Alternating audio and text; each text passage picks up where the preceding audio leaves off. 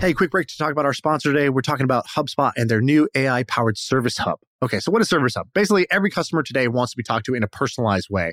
And before, that required tons of human agents. But now, with AI, you could do that in a personalized way with fewer humans involved. And so you don't have to scale up your team in order to deliver personalized chat and service. So check out HubSpot's new Service Hub to use their AI tools to give better support to your customers. That's what they want and that's what they deserve.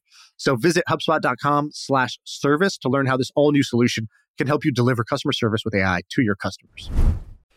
Special edition. So we have this nice studio here. We worked hard to set it up and we are no longer using it. Well, we're using the best we got, and that's what we got to do right now. I'm a little out of breath because I just did a bunch of push-ups to get myself ready for a podcast, because normally I feed off that in-person energy of yours, and I don't know if this remote podcast is going to do it for me. Yeah. We just had Jordan Harbinger on the show. We're basically, this guy he's helped us a ton. He's got this great podcast, Jordan Harbinger Show. I'm still like in plug mode, but we just recorded like 8 or 5 different commercials where we're going to be promoting him on our podcast. He's really talented. He was so much better than we were. Dude, he flipped the switch. It was like, yeah, we're just shooting the shit. I was like, oh, okay, it's all normal. He's like, okay, so something like this. And then he went into host mode. Yeah, he crushed it, man. Oh, you've been doing this for 12 and a half years. That makes sense. I understand now. Yeah, he's talented. So we're going to be promoting him on our thing, and he's kind enough to promote us on his show. I'm excited. Yeah, he was cool. I think that's a good idea. So we Corona. How's your quarantine going? I hate it. I'm at the office. So I could tell you. Where we are in San Francisco, Mayor London Breed, it's a rule, or I don't know what it is, a ban, a rule. You can't be out walking around unless you have to be. I thought I had to be here to record, so I kind of got through. But it's freaking crazy. Yeah, they declared, I think it's called shelter in place or something like that, which basically you need to stay home, regardless of if you have it or not, except for grocery stores, hospitals, and one of the pharmacy, maybe, something like that. And I said this to our company, and people can take this the wrong way, but basically where there's tragedy and where there's a downturn, there's opportunity. And I plan on pouncing on that. And so, obviously, first and foremost, it's sad that everyone's getting fucked up, and that's horrible. And people are actually getting, it's literally life or death for some people. But in terms of business, there's a lot of people in our trends group that are screwed right now, and I feel for them. I also think that this can make some people, hopefully them, much stronger, and they can come out on top. Yeah, there's a difference between exploitation, which is, there's some problem, I'm going to go buy all the hand sanitizer and mark it up 5x, right? That's exploitation, versus opportunity, which is to say, hey, there's a whole set of new problems that exist now, or existing problems that have been unmasked. And if you're a business person, you're in the business of, finding solutions to problems, because now there's a market of people who want them or who need them. And so I'm down with you if it's more about, hey, this is going to build some resiliency. This is going to wash away some things that shouldn't have, what's the phrase where it's like, you only find out who's swimming naked when the tide pulls in. And yeah, there's some things like that are going on, but there's also just a whole bunch of opportunities that are created because now there's a whole bunch of people experiencing a new set of problems. Yeah, it's craziness. This reminds me of 9/11. We'll see what happens. But I think that what we're going to do today is talk about a ton of Corona-related businesses and different opportunities. You want to kick it off, or you want me to? Yeah, I guess. So I send my 1, 2, 3 letter every Sunday night, and I wrote it. And I wrote it. Sean, I still don't get that. I sent it to you. I sent this one to you. This is the first one I sent to you, so you'll have it now. But I wrote at the top, I said, this email is either going to be all about Corona or there'll be zero Corona, and I'm just going to distract you from it. I don't know which one it is. Let me just start writing and let's see what happens. And it turned out to be more of an all Corona thing because this is like nothing I've ever experienced. I know there are some analogies, like you said, 9/11. I saw this great tweet from this guy. His name is Yishan Wong. I don't know if you know who he is. He was the former CEO of Reddit. He was like an ex-Facebook guy, CEO of Reddit for a while. Really smart guy. I love following him on Twitter. He doesn't have that many followers, but he says a lot of smart shit. that I just basically steal and then say myself later. And he was saying, he was like, the coronavirus thing is so different from like the last thing that felt like this was 9/11. And he goes, this is so much harder for Americans. He's like, because when it was 9/11, the response was all bravery, patriotism, action, revenge. It was all action things, and there was a clear, visible enemy. It was like, okay, this, sort of the terrorist, Bin Laden. You got this picture in your brain that you could sort of point it to. He's like, with this, we have an invisible enemy. You can't see the virus. You don't know who has it. You don't know who doesn't. So we all just have to hide. And the best course of action is inaction. And that's very strange for people. And it reminds me of this quote by Pascal, which is, it's like all of man's problems come down to, I'm butchering the quote, but it's like all of man's problems come down to the fact that he cannot sit alone in a room for 30 minutes. Yeah, I've heard that. Being able to just sit in your house and chill, and it's so difficult for people. It's funny. I was talking to a coworker. I'm like, there's two things that a lot of people want, and then they get it, and it freaks them out. And this is a little taste of that, which is people talk about retiring. They want enough money that they can retire. And a lot of people want to work from home, and I've gotten a lot of shit from the work from home crowd because I keep saying I hate this. I hate it. I love coming into the office and feeling energy. And I retired. Not retired. I've taken 8 months off at a time, and it gets boring fast. And what we're seeing now is that some people you can kind of taste it a little bit, and I personally hate it. And so. Okay, I got the quote because I butchered it. All of humanity's problems stem from man's inability to sit quietly in a room alone. Okay, that's the quote. I had to correct it because it's such a good quote. And that's what we're experiencing now. People just don't. It's all these. The guy from Reddit, Alexis Ohanian, he started Reddit, and he's got like this new billboard company that's really cool, which we should talk about sometime. I didn't know that. What is he doing? Yeah, I did one of our trends guys did a big report on this. I don't have it in front of me, but basically the idea here is that he is trying to but build a billboard business. And the top 2 or 3 folks are like Lamar Advertising, Clear Channel, and I think Outdoor Advertising. Right. And they do billions and billions in sales, and it's a great business. It's a great business because once you have a billboard, like it's an annuity. Like it's almost subscription. They don't go away. Right. And what he was doing was building billboard, but it's really hard to buy one. I bought a billboard as a test, and you have to go through all these salespeople, and it's a big process. What he was trying to do was automate it. Right. And there's AdQuick. I think they're one of those that lets you do a sort of automated billboard buy. Yeah, I think that's his company. I think okay. That might be his. And so anyway, he bought billboards in Times Square that said, "You are killing people by being here," right, or something like that. It. You are killing people by not being at home right now. And dude, I want to buy a billboard. That's right. A billboard is probably better than buying like multifamily real estate, just because there's less people trying to do it. You know who started as a billboard company? My hero, Ted Turner. Oh, Ted. Yeah, who I reference all the time. It was first it was a billboard company. Then he bought a radio station. Then he bought a local TV network, and that just parlayed over 30 years to CNN. By the way, when you make it, you need to blur all your businesses together. So it's like they started as a hot dog stand, and then it became this event, and then it became a newsletter, then it became a subscription company. It doesn't happen nowadays that much, but there's this guy named Steve Ross, and Steve Ross started Warner Entertainment, and that business originally started as parking lots. It was paid. I think it was a paid parking lot, and then they branched out to morgues, or not morgues. Where do you go? Like where you have like a funeral service, like a wake, right? Whatever that's called. Then he parlayed that into entertainment holdings, and it was all one company. It all started as a parking lot, and I love those stories. You don't hear about people doing it as much nowadays, but when businesses have lasted for 50 years, it definitely happens. Yeah, inevitably so. Like Berkshire Hathaway, same sort of thing. I think Textile Factory was sort of the first one. It's really crazy. So back to Corona for a second. So people like you are out and about. So you're at the office now. Well, yes, I drove my car here, and I parked on the street, and Right. I'm with Alan here. But you got Alan? Are you 6 feet away? He's about 6 feet away, and then we I had hand sanitizer or one of those Clorox bleach wipes. That's what I used to type in the code. Yeah, I mean, we ran right in. Nice. Okay, so but have you seen? What's your take on the reaction where you have? You saw the sort of New York bar scene was popping off, and a lot of people disregarded. Infuriating. It pisses me off. I got in a big fight on Facebook. I'm a troll on Facebook. I got in a fight on Facebook with this lady who, oh my god, it fucking pissed me off so much. Listen to this, dude. She said, if you can cancel coming to my wedding shower, you also better be canceling from work, because if not, you're an asshole.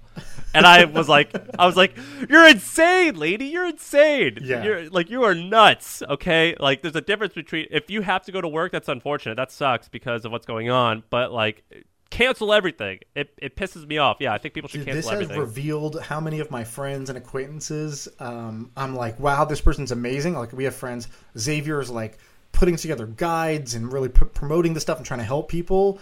And our friend Mike Brown put out this great Facebook post about the risk reward psychology around why he's over preparing, even though he understands it's a low risk event. And it's like, oh, okay, these are some of my friends who I believe are smart. They're taking the actions that make a lot of sense to me. And then I have some other people on my Facebook feed. I won't name names, but man, there's some other people that just don't get it. And they put themselves and they put everybody else in harm's way for the stupidest reasons. We had a sort of a 30-minute debate with my sister-in-law who wanted to have her son's birthday party. And like, she loves her kids, as you should. Wanted to have this birthday party, as you should want to have a birthday party. But it was like 100 people going to Chuck E. Cheese, 100 kids going to Chuck E. Cheese. Oh my God. And like grandparents coming and like, dude, they're at risk. And I was just like, and she's like, I don't want him to be disappointed. Tough. It sucks. This is unfortunate. This is what we had to do in World War II. Like, you just can't buy certain stuff. You can't do certain things. Exactly. It was crazy to me that it was even a conversation. But, there's all kinds of little mini examples of this. And especially the hardest one, actually, I don't know about you for your parents, but it seems like the people who are most at risk, they're like, what's the big deal? I can't go to the grocery store. And it's like, yeah, you literally can't. I was having to tell my parents that. I'm like, you guys cannot go out to eat tonight. You just 100% can't. And they're like, well, it'll just be quick. And I'm like, well, that's not how it works. But I go, look, I love you. You're going to get sick. Right. This is 100% your fault, just so you know. And you are hurting not only me as someone who loves you, you're hurting yourself, but you're also hurting all your peers. Right. It's crazy. I try not to get too political. What's been pissing me off is all of my friends who are very like, oh, we have to help each other. We have to vote for this person so everyone can be equal. And then they're doing this other stuff. I'm like, right. You don't give a fuck about anyone. What are you saying? Yeah. You don't care about people. It's insane. You said pick a fight on Facebook. I never pick fights on Facebook.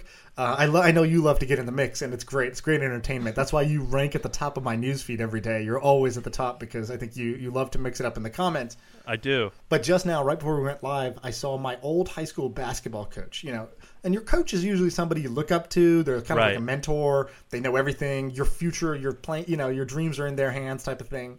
More than a teacher, I'd say. And he was like, he posts on Facebook one of those passive aggressive things where he was like, does anyone know anyone personally that's gotten corona? Like, as if like this is a hoax, basically. And I commented on it. I haven't talked to this guy in 15 years. He probably doesn't even know who I am from 9th grade basketball. But I was like, do you actually think this is a hoax? Are you literally promoting this right now on Facebook? Because all of his comments were, nope, not me. Don't know nobody. And he's like, I know 4 people. I know 4 people. It's crazy that people are like this. I have 4 people, 2 who have been tested and they do in fact have it, right. And 2 who are incredibly sick, not incredibly sick, but they have a flu or a flu-like symptoms, and they try to get tested, and the doctor said it seems like you might have it, but you can just you can get through it, and we can't waste a test on you. So, and then crazy. There's all this. So there's the people who don't give a fuck that are just, they know, but they go out to they're like, whatever, school got canceled, work got canceled, I'm going to the bar. Then there's like our parents who are like, you kids, back in my day, we had wars. It's like, yeah, okay. So they just don't take it as seriously as they should. And then there's people in Italy singing songs on the balcony. So then there's like all these like great sort of human moments and human ingenuity that's pretty great as well. So that's been what I've been observing. It's It's nuts. This is crazy. I'm sleeping way less. I'm going to bed way later looking at the news, and I'm waking up first thing and checking the markets. Right. It's freaking nutty. All right, boys and girls, I want to tell you about our sponsor for the week. And you know I don't just take any sponsors. I only work with sponsors that we believe in here. Products we use, companies we love, and Headspin is one of those. So what's Headspin? So I initially met somebody who worked at Headspin, and this was a guy, he had worked at Spotify, he had worked at Tinder, and he's like, oh, I found my next big unicorn. And I was like, what's that? He said, Headspin. I said, well, what's Headspin? I've heard of Spotify, I've heard of Tinder, what's Headspin? And what he told me was, you know, when you make a mobile app and you need to be able to actually test how does the app work in India on cell service or in Brazil on the local Wi-Fi, you know, you have to be able to test your user experience across all different types of devices, locations, and networks. And that's a pain. It's very, very hard to do. It was a problem he probably ran into at Spotify and Tinder because those apps are global and they need to be able to perform no matter where they are, what phone they are, what the conditions are. So what Headspin has is a global device cloud that's basically a bunch of devices all around the world that allow you to test, monitor, and analyze your user experience across real phones. So these are phones with SIM-enabled. These are SIM-enabled devices. They have real Wi-Fi and carrier networks anywhere in the world, and there's no SDK required. So that's Headspin. It's a dope company. You should check it out. And if you have a mobile app and you're not thinking about performance, you're making a big mistake, in my opinion. It is the number one needle mover for your metrics is performance. And so if you want to learn more, headspin.io is the website. Check them out, headspin.io. I'm checking two things. I'm checking my glucose monitor because we both started our weight loss challenge and now have a glucose monitor installed on our... Did you go right or left arm? Which arm did you put it on? You went left. What arm is that? Left arm. Yeah, me too. And so I wake up all the time to compulsively check this thing, which is awesome. And then I check the stock market, and it's just all red. Although today, a little bounce back.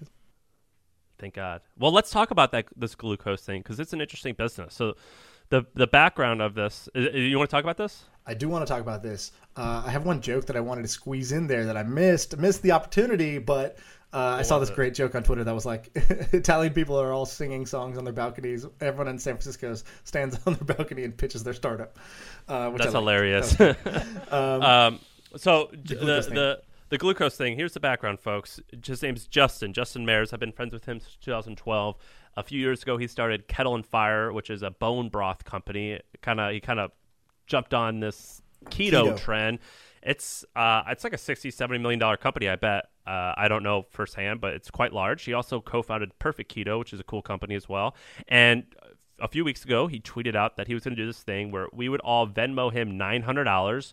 He keeps $100 for his fee, and $800 we can earn back over 28 days. And the catch is that he gave us all glucose monitors, which is like something a lot of people who are diabetic, they put in their arm, and it monitors your blood sugar. And if any of us goes above 110, I don't know what the measurement is, milliliter. But I don't know what like the unit is. I don't know the unit. Something per milliliter of blood. Yeah, some measurement which basically means you have high blood sugar. So if any of us go above this limit, we don't earn our money that day. And there's a group of 20 of us beta testing it. And I do a lot of weight loss things. So I have a nutritional coach that I pay $250 for. I do meal delivery, which I pay $200 a week for. Maybe I love all these things. This so far has been the most effective. By far the most effective, dude. So I was like, okay, you put money and measurement in, you're speaking my language. And so I checked this thing. I think you only have to scan it once every 8 hours. Yeah. But I do once every 8 minutes because I'm like, oh, how does podcasting affect my glucose levels? Let's check. Boom. So right now I just scanned and I am at 104. So 104, the unit is mg per dl.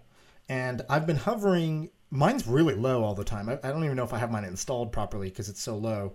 I've been hovering around 70. Now, 140 is the max. If we break 140, we lose our money for the day. And that's, sort of you've been too carb heavy or too sugar heavy for the day. And I made other side bets with people in the group that says I'm going to have a 100% success rate. So the other good thing is the social group. So there's a WhatsApp group of all the weirdos in this challenge. There's probably, 30 of us in there, something like that. And Sam came in hot. We don't know these people. You don't know them, right?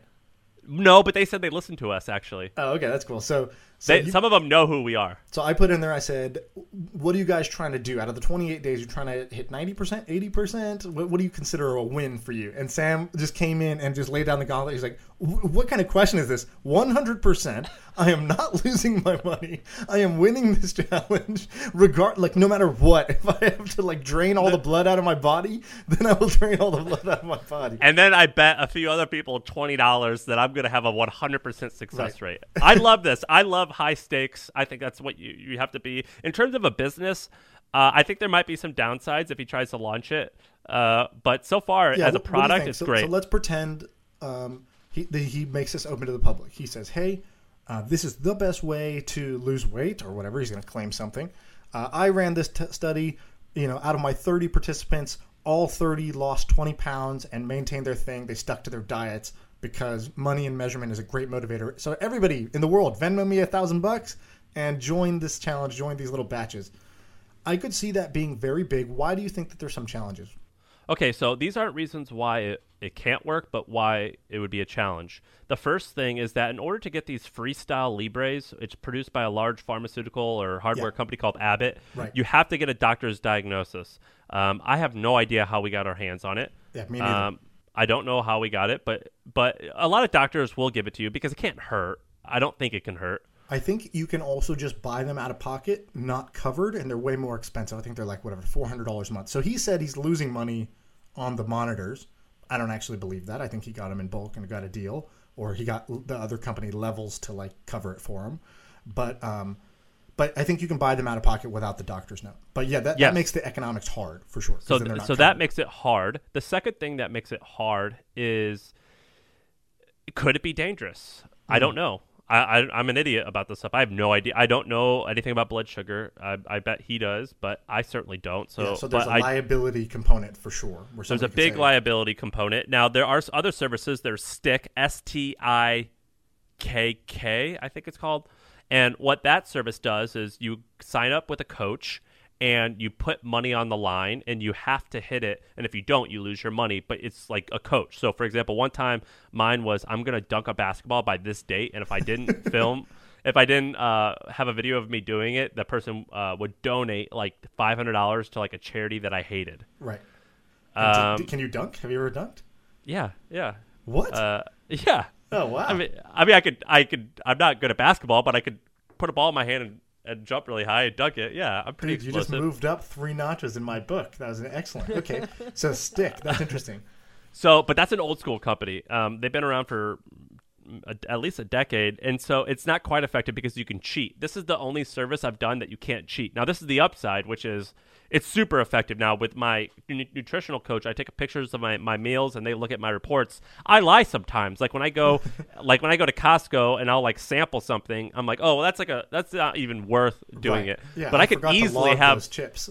Right. It's like that, but I could easily eat 500 calories of chips and dip walking around Whole Foods. Right. Why do you think I'm here? Right. I already got groceries.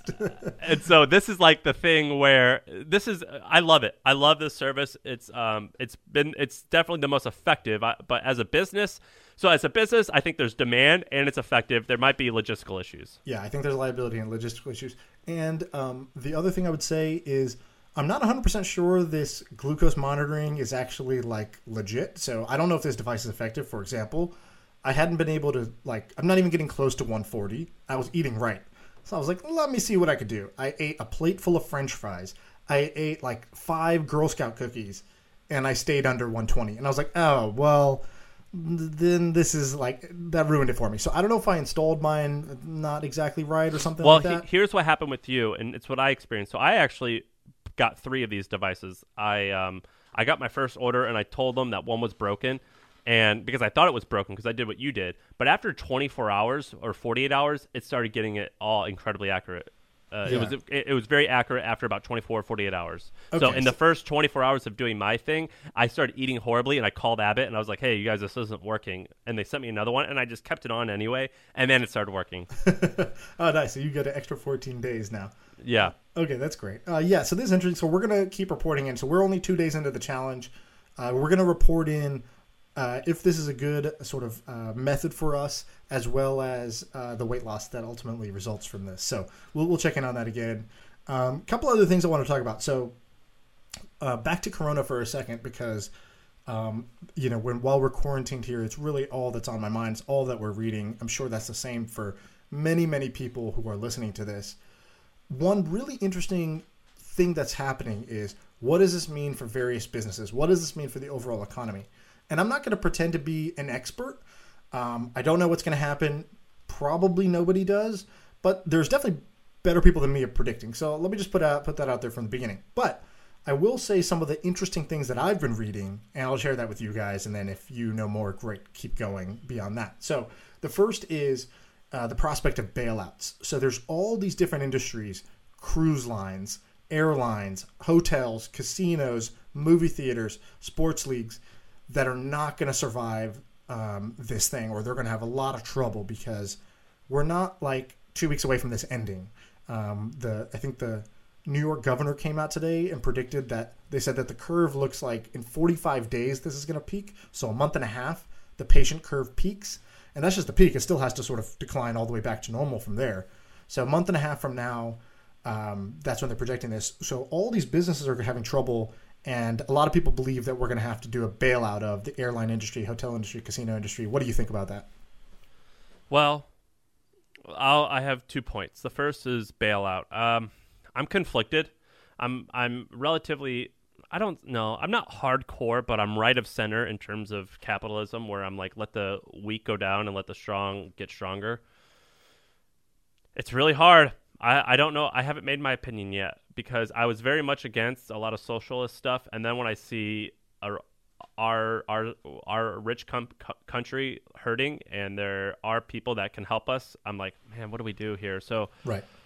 I'm having to reflect on my beliefs, and this is changing them. And so there's two interesting things going on. So the first is what I call the blue collar bailout. So I tweeted this 2 days ago. I said, I think we're going to need a blue collar bailout, which is a lot of people who go to jobs, retail jobs. They work in these casinos, they work on these cruise ships, they work in the stadiums, whatever. They're not going to be able to withstand being out of work for a month or 2 months or whatever. And that's going to really hurt the economy, because it's a huge percentage of citizens in the country. And I said, we've seen bailouts when it comes to big car companies, energy companies, but we've never seen a blue-collar bailout. Banks.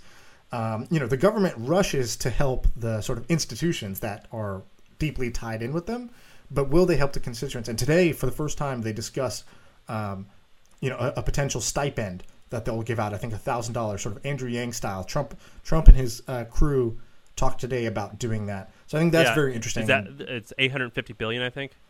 That's what it would cost. I think. They're discussing $850 billion stimulus package for regular people. Yeah, and so I think they're going to have to do something like this. Otherwise, too many people are going to dip into the poverty cycle, and once you get on that track, it's just very hard to get out. It's like being on the wrong end of a game of tetherball, and the other person is just hitting it just out of your reach, and it's just getting tighter and tighter. So I think they're going to need to do that. So that's one thing. And then the bailout on the other side, I was looking at these companies, and I saw a bunch of people saying, hey, why are we going to bail out the airline companies when they're doing all these stock buybacks? Yeah, you're talking about Moyes said that. And so Moyes Ali was saying that, and I said, what's up with these stock buybacks? And so I went pretty deep on understanding, what are these buybacks? Because I just only knew at a surface level. Pretty interesting to me. So let me talk a little bit about what's going on here. So stock buybacks started basically at the Great Depression. So 1928, the Depression happened. Stock prices start crashing for a bunch of the companies, and the companies realize, hey, normally when we want our stock price to go up, we got to generate more revenue, more customers, more profits. But with the Great Depression happening, those are going down. So our stock is dropping, and then the way that our stock is measured, revenue, profits, etc., is going to get worse, and it's just going to cause a cycle where we're just going to keep crashing. So somebody very smart decided, oh, I know what I can do. If I want the demand for my stock to go up, I should just limit the supply. How do I do that? Well, what if I just use the cash we have, and rather than investing it in our business to grow or do more marketing or whatever, I'm going to just buy back shares. So they started buying back shares. and they bought back shares, and then all of a sudden there's less shares available on the market, and the price started to buffer. The price started to go up. And so this became like immediately the sort of silver bullet solution that companies were using to sort of survive in the Great Depression. Now, this is actually a technique that Joseph Kennedy did with there used to be a cab company called Hertz, which is now the car company. And this is exactly what he did. The founder of Hertz said, Joe, I need you to lock your... He was young, and he was willing to break the rules. He goes, I need you to lock yourself in this hotel room up in New York, and I need you to do a lot of these buybacks so it appears as though we are a lot bigger than we are. And then once people start buying them back, sell them our stuff, and you're going to save us. Right, exactly. And they just need to reverse the momentum and the appearance that, hey, this company's doing well in spite of everything else. And so when there's when the economy is crashing, people fly towards safety. So there's a flight to safe havens.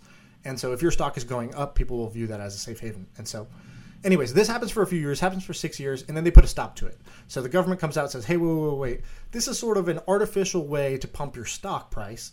And we don't like it. We don't think it's a good thing. You're just buying. They're basically buying the management stock itself. So the management would sell the stock using the company's own money. So the executive management would get rich, and the stock price would go up. And so the executive management keeps their jobs. So it was a double win. So 1934, this stops, and it stops for about 50 years. 50 years. There's basically no stock buybacks in the stock market. Now 1982 comes around. You have Reagan as the president, and there's this guy, John Shad, and I don't know exactly what his deal was, but they decided that, hey, you know what, they wrote a new law which allowed stock buybacks back into play.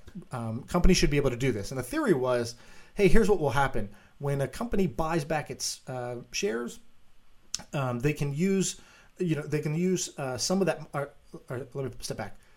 A company can use its cash to do three things at any given time. It can give it to the employees and raise their wages.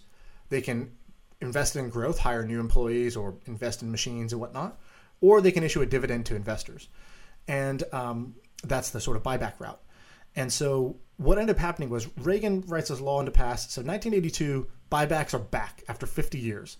And the second change that happened was that CEOs started getting compensated not on salary, but also based off of bonuses for the share price. So now the CEO is also incentivized to buffer the stock price. And so you go from, in 1982, 0.5% of profits were spent on buybacks before this law.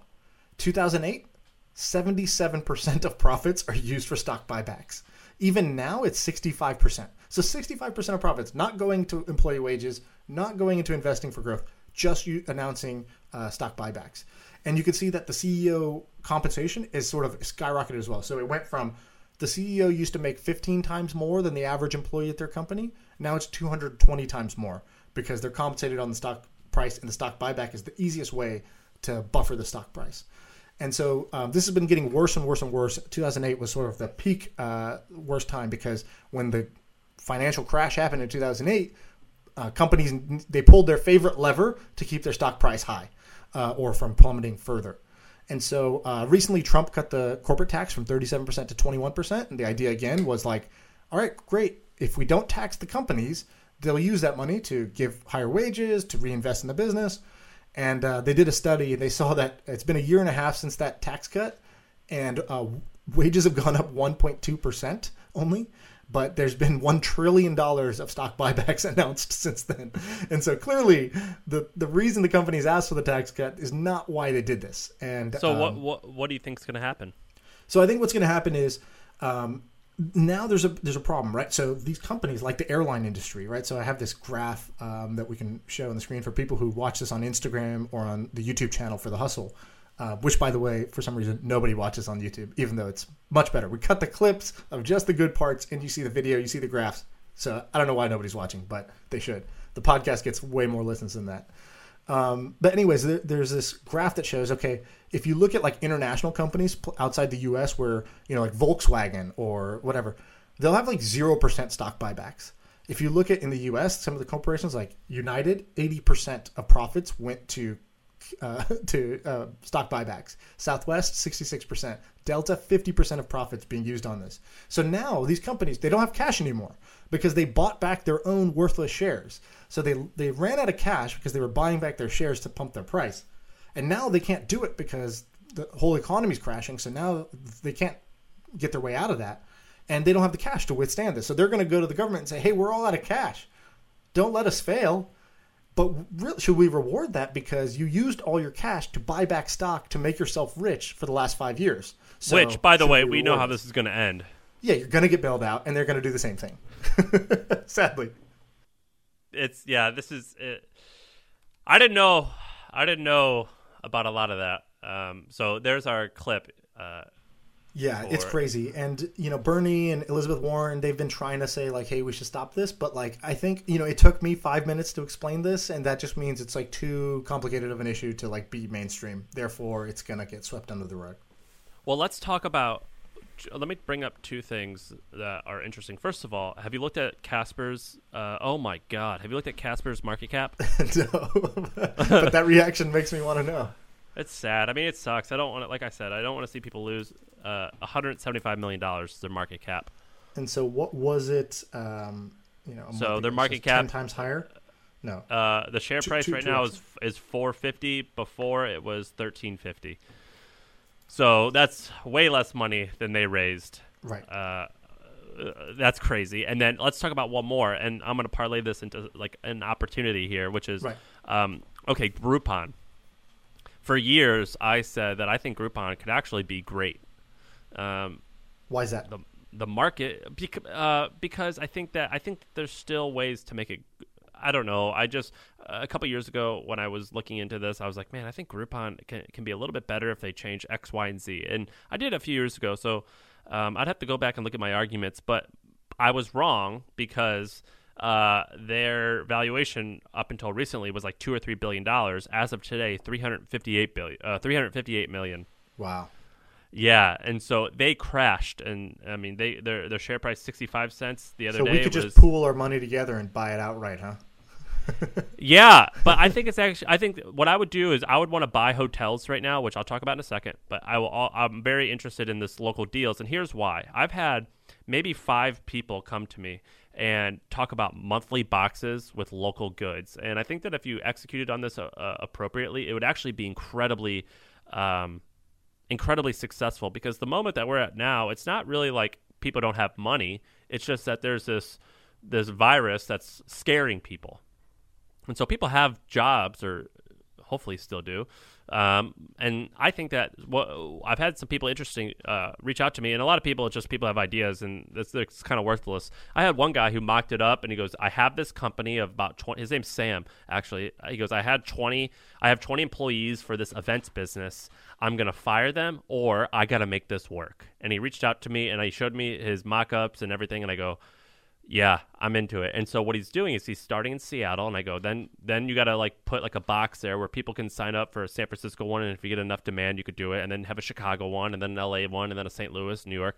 And you spend a certain amount of money, and they'll send you goods from that local service. So, for example, a restaurant that has good barbecue sauce, or whatever. Coffee beans from a local place. And I think it's awesome. If this existed like in a reasonable way for San Francisco, I for sure would spend a couple $100 to buy from my place. I mean, I don't want to, I'm kind of humble bragging here, but the coffee place down underneath me, I love these guys. They're these Afghani immigrants who are great. I went and bought coffee from them yesterday, and I gave them a $100 bill, and I was like, I'm not going to be buying from you guys for the next couple of weeks. Right. But act like I am. But I think a ton of people are doing shit like that. But I would totally put my money into this something similar. Yeah, I think that's happening. There's also, I think, an opportunity right now for sort of some kind of local gift card or some kind of buffer. So one problem that's happening is, a local gym. My brother-in-law, he does jiu-jitsu, and the jiu-jitsu gym posted on Facebook. They're like, look, if everybody freezes or cancels their membership for 2 months, like, we can't survive. We're going to try to do video jiu-jitsu classes and other things. And so people started commenting like, hey, how can we help you? And they said, look, if you could just buy, a gift card for 10 classes that you can use in the future, that will help our cash crunch today, and Okay. we'll be able to stay open. Now let me bring that up. I'm going to tell you two things. First, I'm going to humble brag. Again, I'm bragging a lot. Ben Askren, one of my favorite fighters, the guy who got knocked out in 5 seconds on UFC, he reached out to me. It was awesome. He messaged me on Twitter. I'm meeting up with him online, like a video call on Thursday, because he has wrestling gyms and he wants to do that. Where he goes, we got to go digital. I go, yeah, let me help. And so anyway, that's badass. Like my hero, one of my heroes. The second thing is, okay, there's this. I'm going to come back on Thursday with more insight into this, but entertainment.com, what it was like a local coupon thing. Remember those coupon books where you? Yeah, my parents love those. Yeah, I think that there's a huge opportunity to bring that back. And so the business model for these coupon books was actually pretty sound. So entertainment.com went out of business in 2013. When they went out of business, they had $13 million in assets and $50 million in liabilities. So they didn't run it well. It's now been acquired by a private equity firm. Originally, before the private equity firm bought them, IAC, the folks who own Tinder and Match, those guys owned it. And when this private equity firm bought it, they bought it for $135 million in cash, and the company had like 500 employees. So at one point, the economics were sound.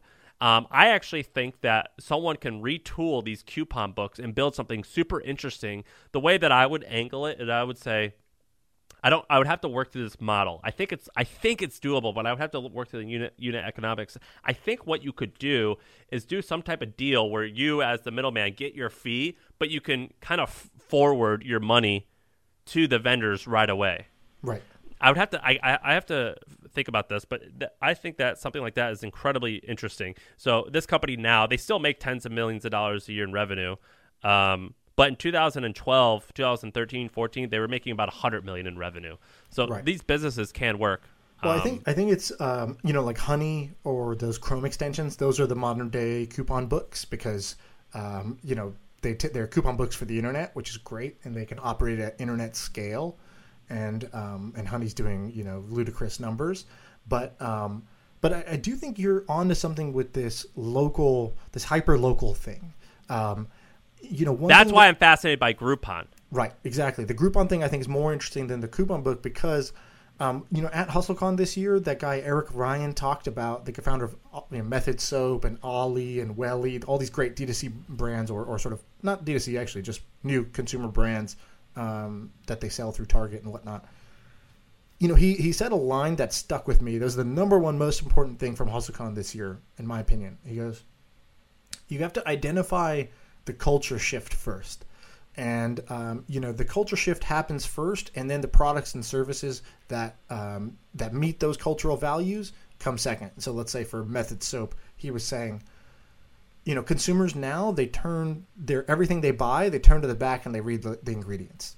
And so they care about what they're putting in their body. They care about what they're putting in their homes. They care about what they're putting in their babies, et cetera, et cetera. And so you see Honest Company take off because people care about what they're putting on their baby. You see native deodorant take off because people care about putting natural ingredients and not aluminum and parabens, in their armpits. And Method Soap took off because they said, hey, you shouldn't have to clean your house with toxic chemicals. But he identified the culture shift first. Now, I don't know how much of this is just retro speak because entrepreneurs do that where they just make up a story later about how they did it. And the real reason was just some total numerical thing where they were like, oh, yeah, I just saw a bunch of searches. We know firsthand this was true with Moyes, with native deodorant, that he did this. Yeah, and he actually tweeted today some more info, which I thought was good. He said he identified that natural deodorant was one of the top selling. He said number one. I don't know if it's actually number one, but it was one of the top selling products on Etsy, period. Yeah. But everybody was buying it out of a jar, and you had to do this weird thing, stick your hand on the jar, then rub it in your armpit. And he's like, look, people want natural deodorant, but they want the convenience of the stick. If I could figure out how to put natural deodorant in a stick, I think I can make a business that works. And 18 months later sells it for $100 million. So I think there's something to identifying the culture shift. And if the culture shift is, hey, we got to hunker down a little bit, or hey, we got to support our local businesses, small businesses, that's where something like a Groupon or a Groupon 2.0 is very, very interesting to me. Very hard to pull off, extremely hard to pull off because local is super, super hard. It's slow to scale.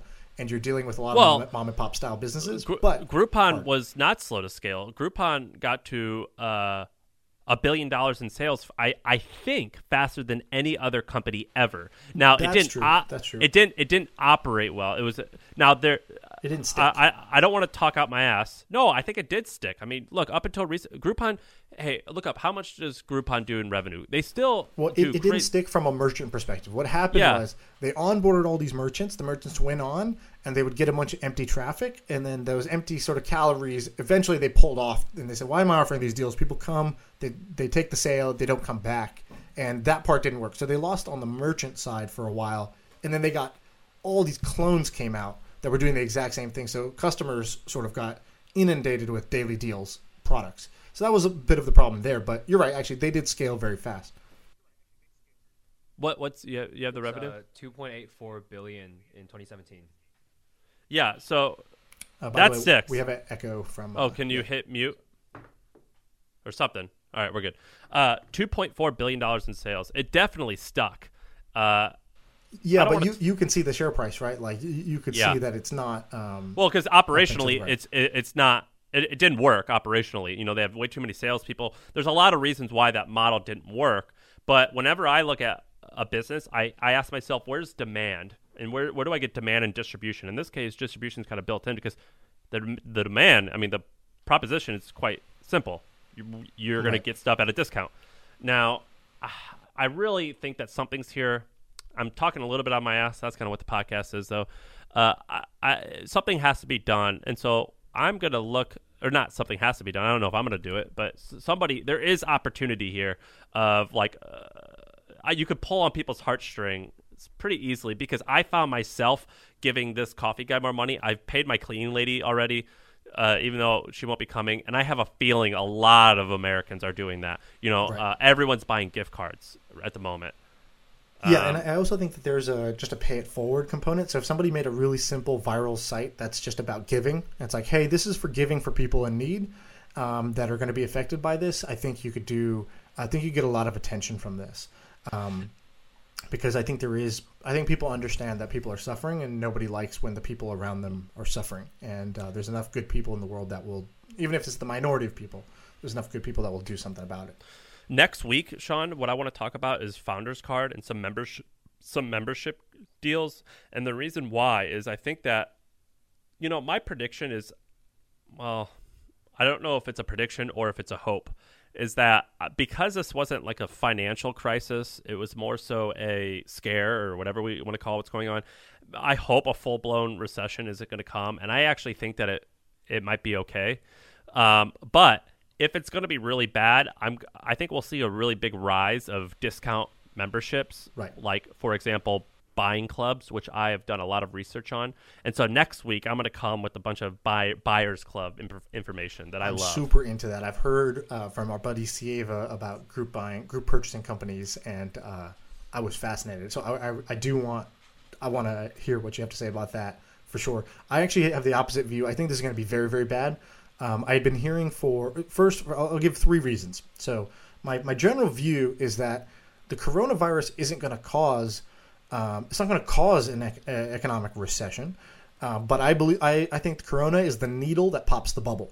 It didn't create the bubble. The bubble was due to several other factors like corporate debt or the fact that we've just had a 10-year bull run, which is like as long as it goes. And these things always go in cycles. And so at some point, the cycle had to reverse, where you have super low interest rates, so money's easy to come by. You have a bull market for 10 years. That's going to go, the other direction. And I view this as the pin that popped the bubble. The bubble was things like the stock buybacks that we talked about, the corporate debt problem. I'm not as much of an expert in this, but if you want to see like how effed up this is, just Google corporate debt crisis. And that's basically the equivalent of mortgage-backed securities this time. That's my understanding of it, at least. And another video I'd recommend, have you seen this? It's Ray Dalio has this YouTube video called How the Economic Machine Works. I think about it constantly. One of the best videos I've seen out there. It's just super well made. It's 20 minutes, which is long, I understand. But watch it. It's amazing. And it just describes how the economy works. This is what sticks out. Yeah. Which is... These mini cycles. Mini cycles, but hopefully on a grand scale up and to the right. Right. So it looks, if you zoom out, it looks like a linear diagonal line, But when you zoom in, there's loads of blimps. And if you're in the thick of it, which we are, the little blimp down feels like it's the end of the world. Right. Yeah, it's crazy.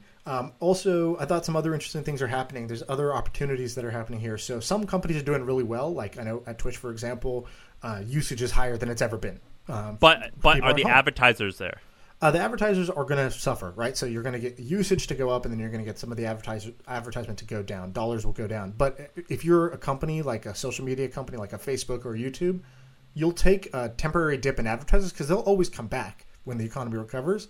But the usage is super important because you have very few times to build a habit amongst consumers.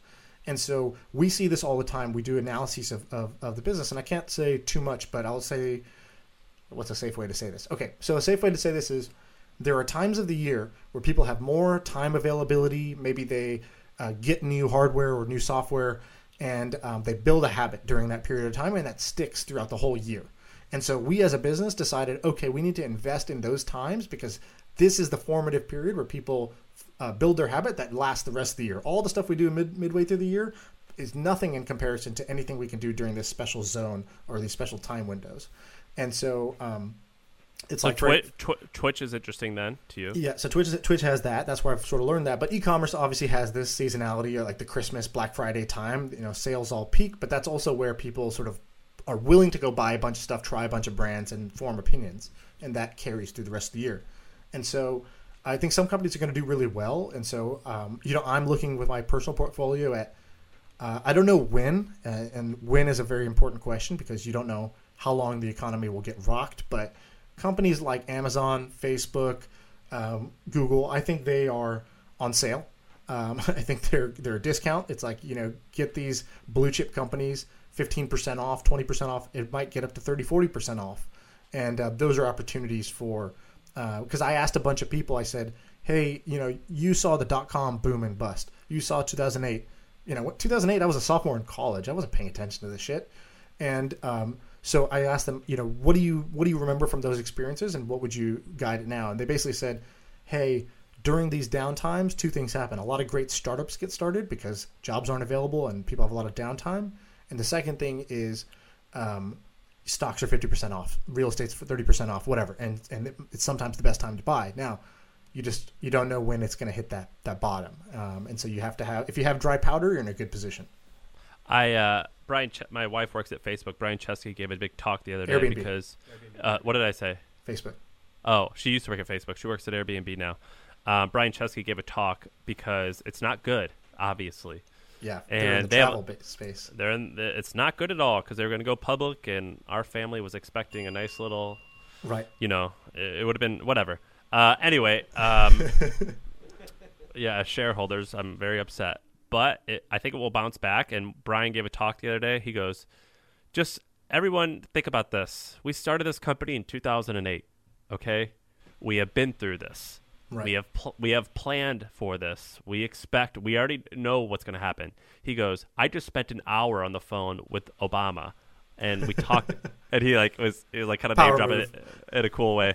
And he goes, he was like, we planned for this, not this, but we know what happens in the travel industry when bad things happen. And he goes, we thrived in 08 and 09. We were just getting started, but we started on paper the hardest time. He goes, we will get through this. It can work, and let's just work together and execute, and we'll come out on the other side.